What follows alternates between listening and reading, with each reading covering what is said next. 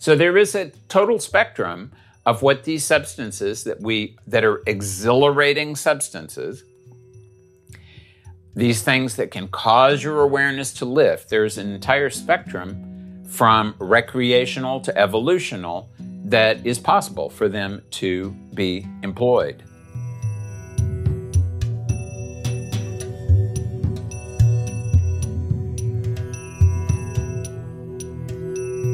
Welcome to Living with Reality, a podcast featuring archived teachings and modern conversations with Dr. Robert Svoboda, brought to you by the Be Here Now Network. Living with Reality explores Ayurveda and other wisdom traditions of India, which Dr. Svoboda has been studying for nearly 50 years. For more information, please visit BeHereNowNetwork.com/Dr. Svoboda. That's DRSVOBODA.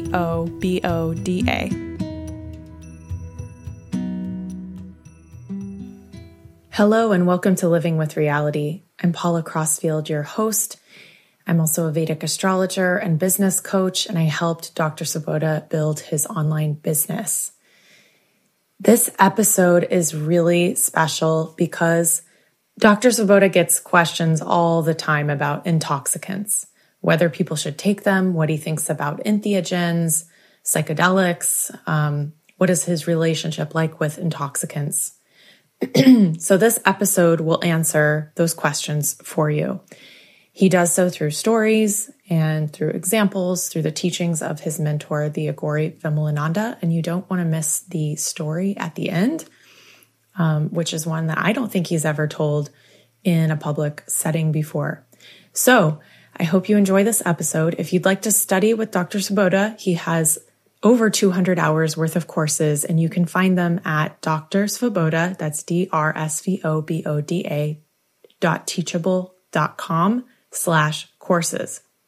And you'll find things on topics like Kundalini and Tantra that really relate to the topic inside this episode. So enjoy the episode, and we will see you next time. Vakratanda Mahakaya Suryakoti Samaprabham Nirvignam Kurume Devam Sarvakaryeshu Sarvadam.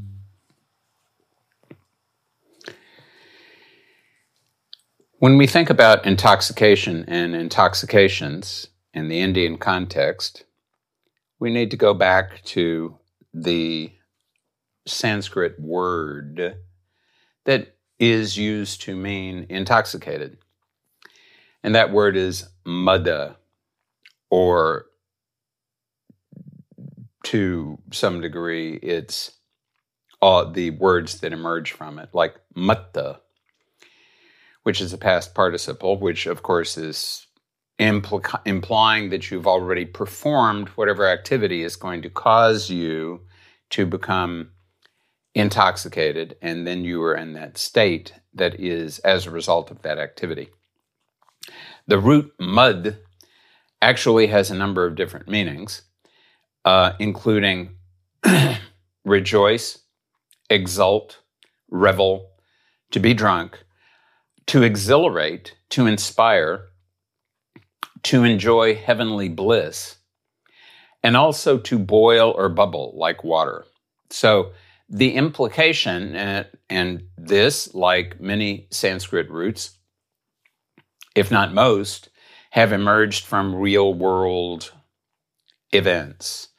And so the boiling or bubbling of water, that's what happens when you take the water, which ordinarily is sort of sitting, minding its own business, and you activate it, and you cause it to become more upward moving. And once it becomes sufficiently activated and upward moving, then it starts to go up. In fact, sometimes in Hindi, when you talk about someone experiencing a moment of intoxication, you will say that they've experienced a josh.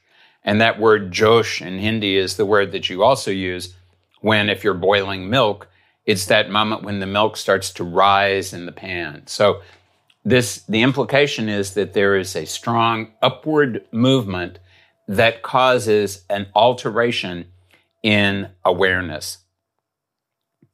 The word matta not only means intoxicated, it also means in rut, like an elephant or some other large animal. And the word madana means eros, the god of love. So basically, there is a strong connection between intoxication and kama, or desire. Not just sexual desire, but any kind of desire. And it does indeed appear to be the case that all living beings that we know of enjoy being intoxicated.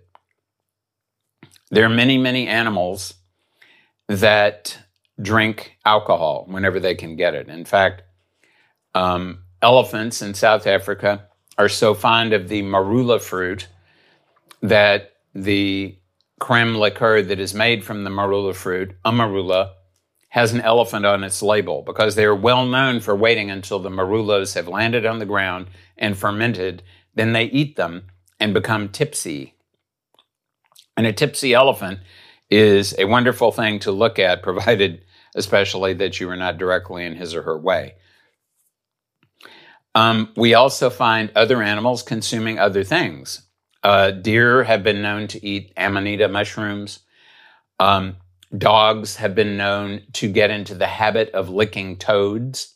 I once saw a dog in Costa Rica, a dog that I was very fond of, lick a toad. Fortunately, it was interrupted before it could lick it too often. But just after licking it very briefly, that dog lay on her back for a while and was very clearly in another world. So this is a fundamental process that is characteristic of the vast majority of higher animals that we know, and is very, very characteristic of human beings.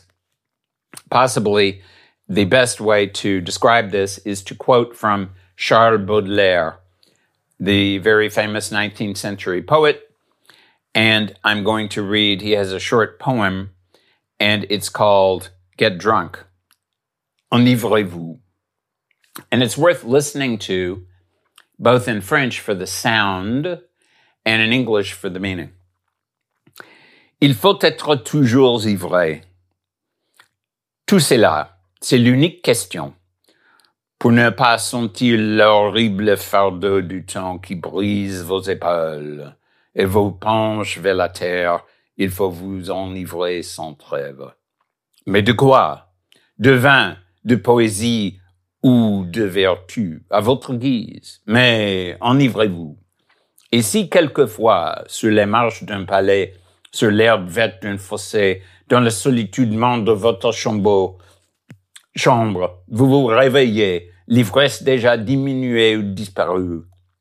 Demandez au vent, à la vague, à l'étoile, à l'oiseau, à l'horloge, à tout ce qui fuit, à tout ce qui gémit, à tout ce qui roule, à tout ce qui chante, à tout ce qui parle. Demandez quelle heure est-il. Et le vent, la vague, l'étoile, l'oiseau, l'horloge vous les prendront. Il est l'heure de s'enivrer.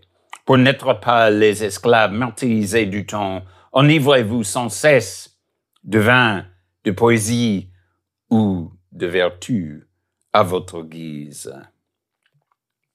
In English, always be drunk. That's all there is to it. It's the only way. So that you don't feel the horrible burden of time that breaks your back and bends you to the earth, you must be continually drunk. But on what? On wine, on poetry, or on virtue, as you wish. But be drunk. And if sometimes, on the steps of a palace, or the green grass of a ditch, in the mournful solitude of your room, you wake again, drunkenness already diminishing or gone, ask the wind, the wave, the star, the bird, the clock, everything that is flying, everything that is groaning, everything that is rolling, everything that is singing, everything that is speaking. Ask what time it is, and wind, wave, star, bird, clock will answer you. It's time to be drunk, so as not to be the martyred slaves of time. Be drunk, be continually drunk, on wine, on poetry, or on virtue, as you wish. On wine, on poetry, on virtue, as you wish. So this is the situation. Human beings want to have altered states of consciousness. And it is very easy to become addicted to these altered states of consciousness, whether they are developed from wine, or they are developed from poetry or any other kind of art, or they're developed from religious inspiration and exhilaration. It's very easy to become addicted to the experience without realizing that the experience is an opportunity to learn from it and to be able to continue in the process of boiling yourself, of preparing yourself even further to become even more and better able to experience even greater and more interesting states of intoxication on God. So Vimalananda, my mentor, who was very fond of intoxicants, always used to say to whomever asked him, because they knew that his favorite intoxicant was scotch, good quality scotch. And people would ask him all kinds of questions about that. And he would inevitably say to almost everyone, the supreme intoxicant in the world is the sweet name of God.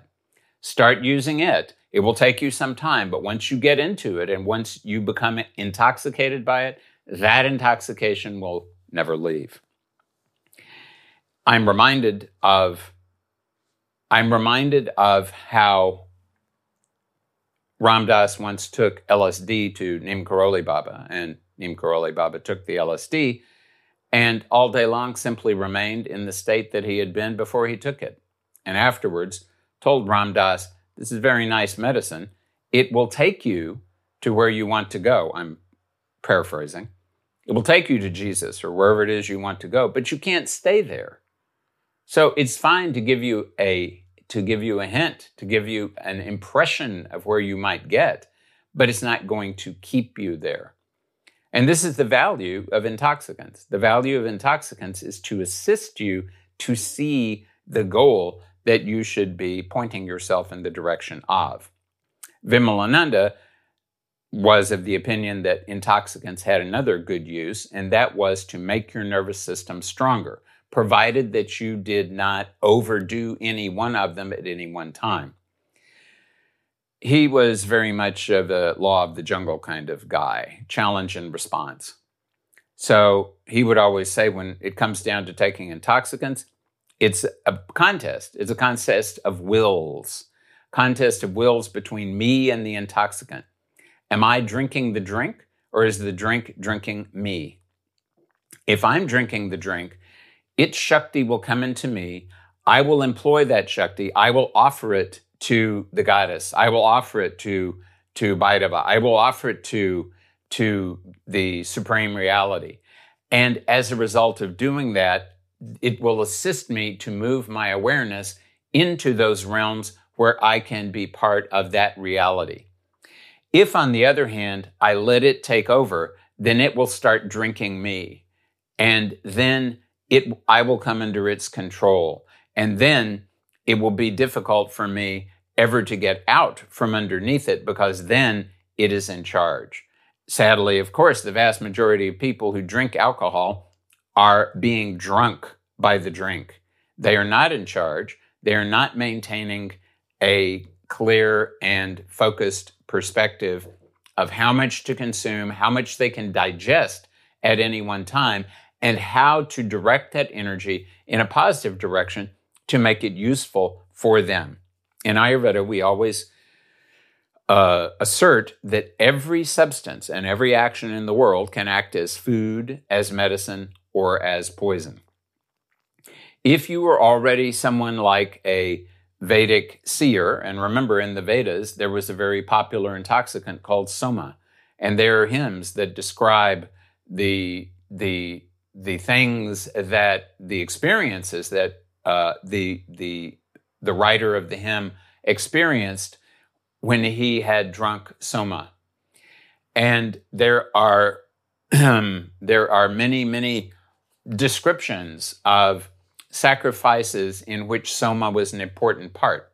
And there is a strong belief among many people that Soma was not just one substance, but several potentially different substances that were used in different contexts and different places by different people at different times to achieve the result that was desired. And that desired result was to go into the astral world, to be able to communicate with the gods and goddesses, to be able, like the shamans in South America do, to go up and be given icaros, sacred songs, to bring them back down and be able to use them on this plane, in this world. That's when an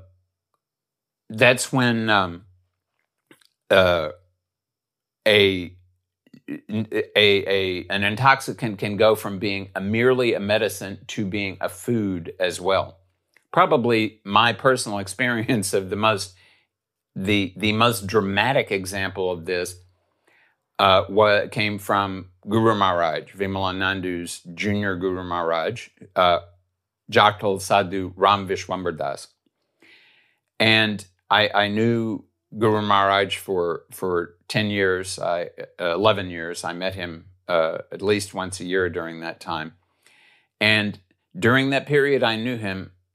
All that he would consume would be half a cup of milk, half a cup of water, occasional drink of some kind of cola. But his only solid food was tobacco. And during the day, I would watch him, and he would take 2 big leaves of strong dark tobacco, and he would tear them slowly into strips, and he would chew them up and swallow them. Now, if you've ever tried to eat tobacco, you will know that it is a powerful emetic. It makes you vomit. But that never had any effect on him. And one day, I was thinking to myself, how is he doing this? And Guru Maharaj, of course, was monitoring everybody's thoughts in his neighborhood all the time. As soon as I had that thought, he said, "What is the use of eating? You wear down your teeth." And he had 2 rows of teeth. His front row was all worn down, and his back row was nice and handsome looking. You wear down your teeth, you wear out your digestive organs, maybe you pick up some disease from the food, and it causes you to deteriorate. The best thing to do is to take something that is really poisonous and do internal alchemy on it and convert it into nectar, and then that solves all your problems.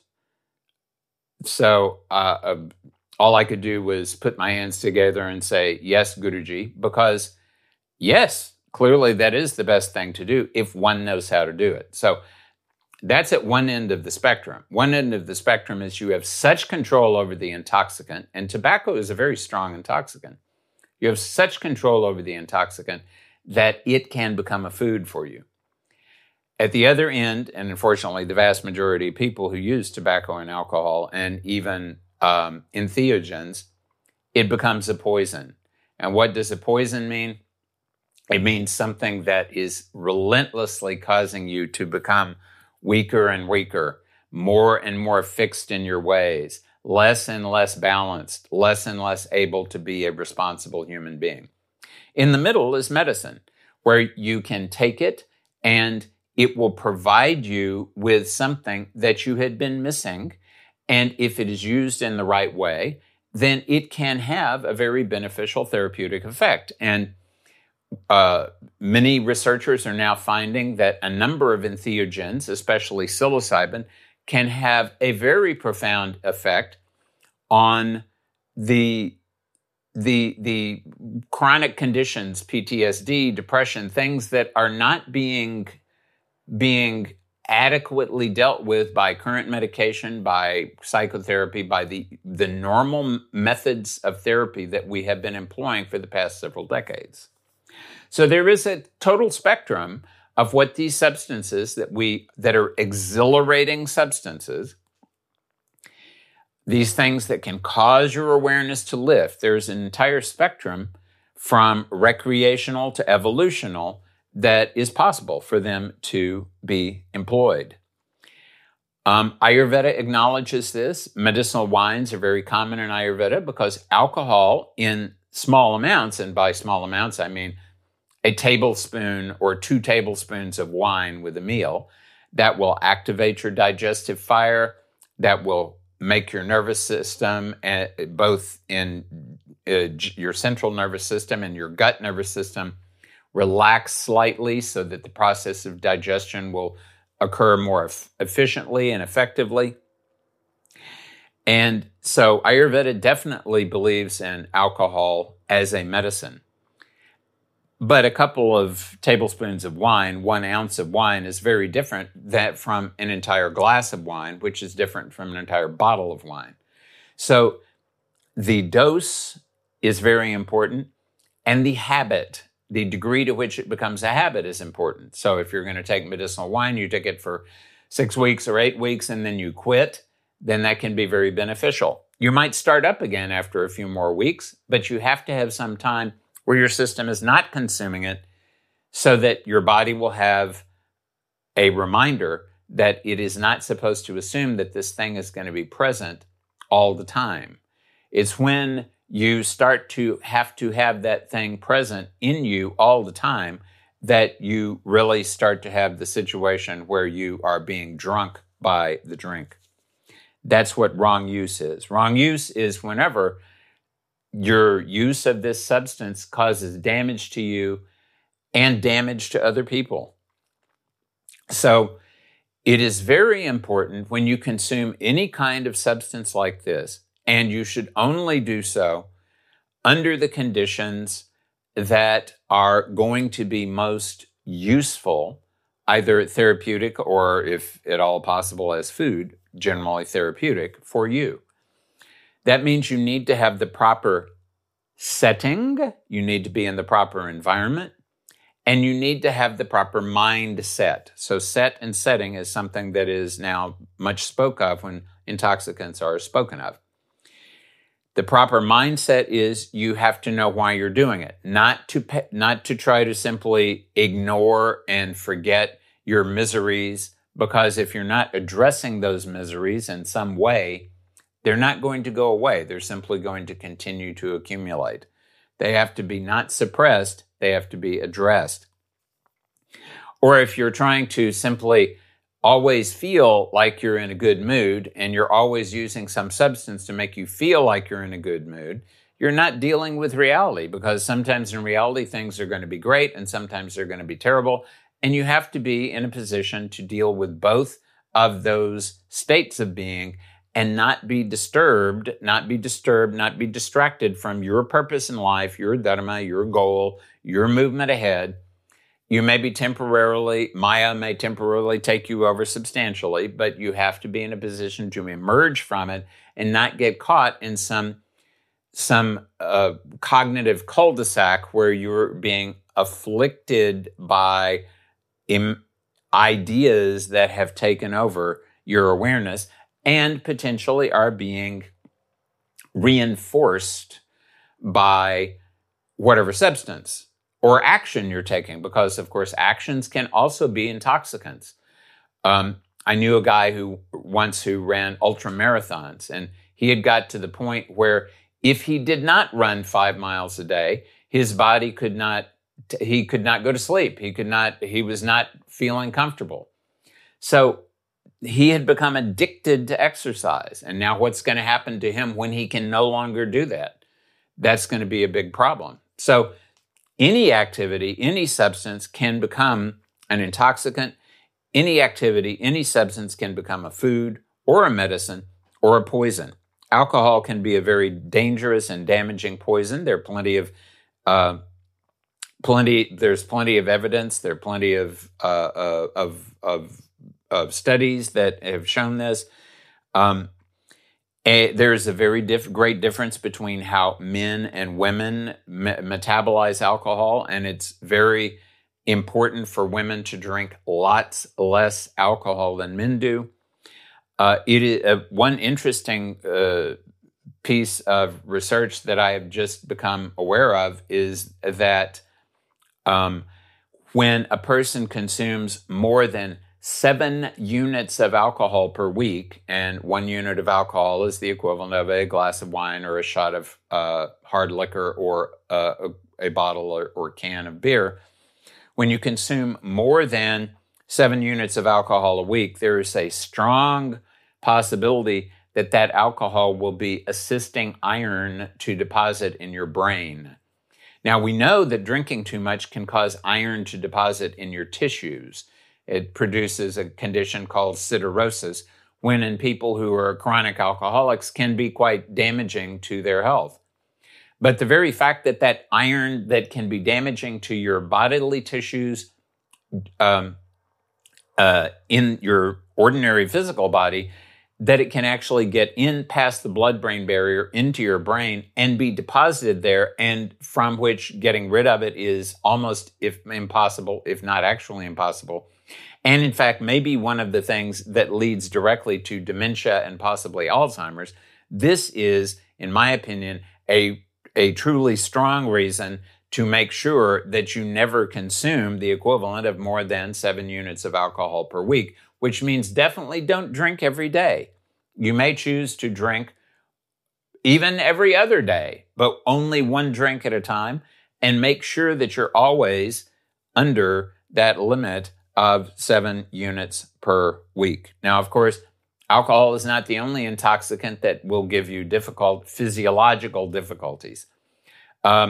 People who smoke too much cannabis, many of them now are developing a condition called cannabis-induced hyperemesis, where they start to, cannabis often is very useful for suppressing the urge to vomit, but when you take too much of it, it can have the opposite effect, which is not uncommon with substances, and you can get into a situation where you are always feeling nauseated, always vomiting, and there is very little that can be done to deal with that situation. It is very recalcitrant, very resistant to treatment.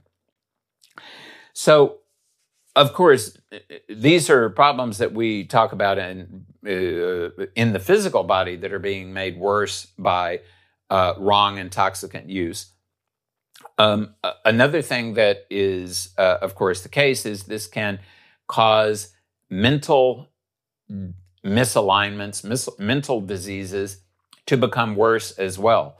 This is particularly the case with entheogens, which are supposed to be assisting you to go beyond your limits.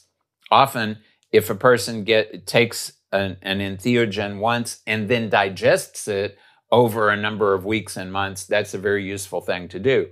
Otherwise, if they get into the habit of taking it frequently, often what will happen is it will dissolve the easy-to-dissolve knots in their personality, but it will start reinforcing the portions of their personality that are the things that really need to be addressed. And why that will be the case is because when you start dissolving part of your personality, in order to remain intact enough for you to work in the world, is going to hold on more tenaciously to those subunits of it which are still functional. And those may be the things you really need to deal with. This can also be the case with people who meditate. They will meditate, they will focus on a certain thing, they will get a high from meditating, and they will not be actively dealing with the things in themselves that they need to deal with. And this means that you can't rely on any of these intoxicants. You can't even really rely on meditating per se as some sort of thing that is going to solve all your problems. The one thing that could solve all your problems, if you were serious about it, would be to surrender totally and utterly to your Ishtadevata, your personal deity, and every thought that you have, turn it in the direction of that deity. Do not use your mind at all other than to move it in the direction of that deity. But being able to do that in the modern world is not going to be such an easy thing to do.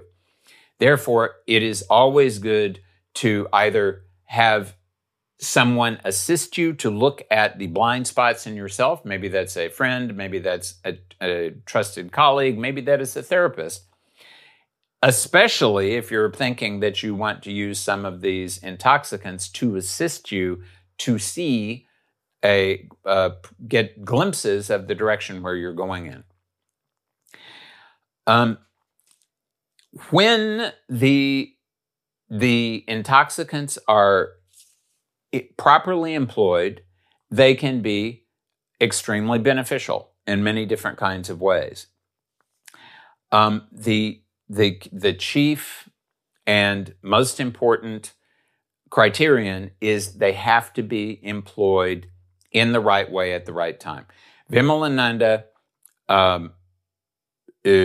after I met him for several years, insisted that I take no intoxicants at all. Afterwards, he insisted that I start taking them again because he said, this has been a path that you've been on for many lifetimes. You need to be on this path again, but you are going to have to work hard in order to make sure that whatever it is you take that is going to be beneficial for you is actually benefiting you and is not making things worse. And he, being the kind of guy that he would often he would test me with these things.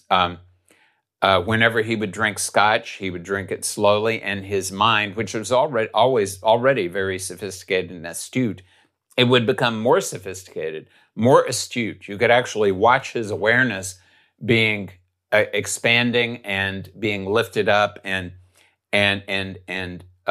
subliming. There's a word in English that applies to things like dry ice and mercury, that the mercury will not boil, it will sublime. Dry ice doesn't boil, it sublimes. It goes directly to being a gas without any kind of boiling. So you could watch, and so we use that word sublime to indicate where something has caused our awareness to enter into a higher state of existence.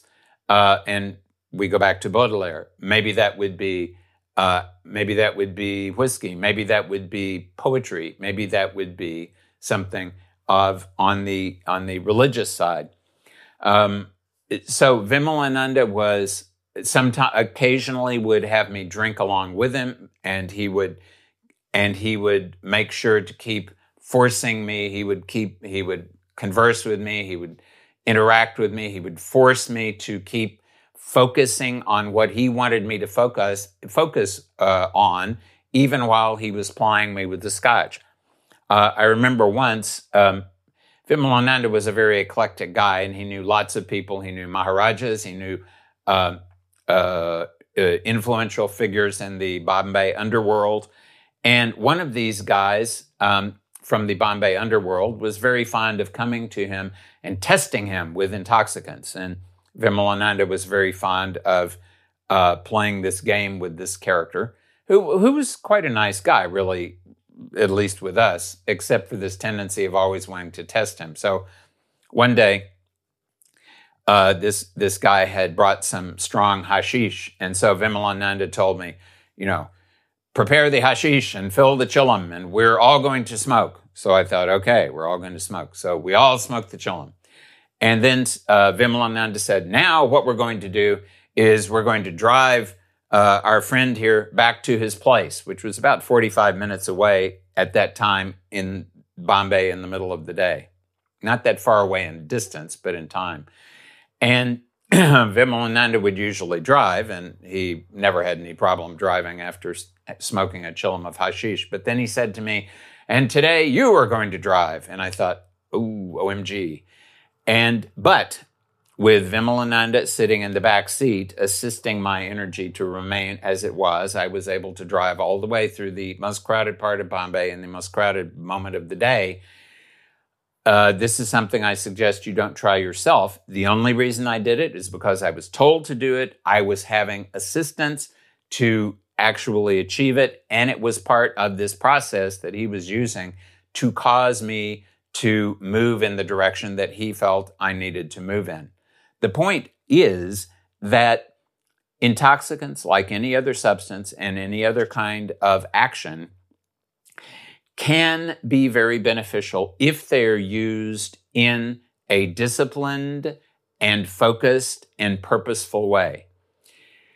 When they are not, they are damaging to the person who takes them, damaging to the people around them, damaging to the world in general. And probably the best thing to remember is that if all of those things you can be addicted to and intoxicated by, and that would include substances and poetry and arts and virtue, and religion. The most important thing is not even religion, but the name of God.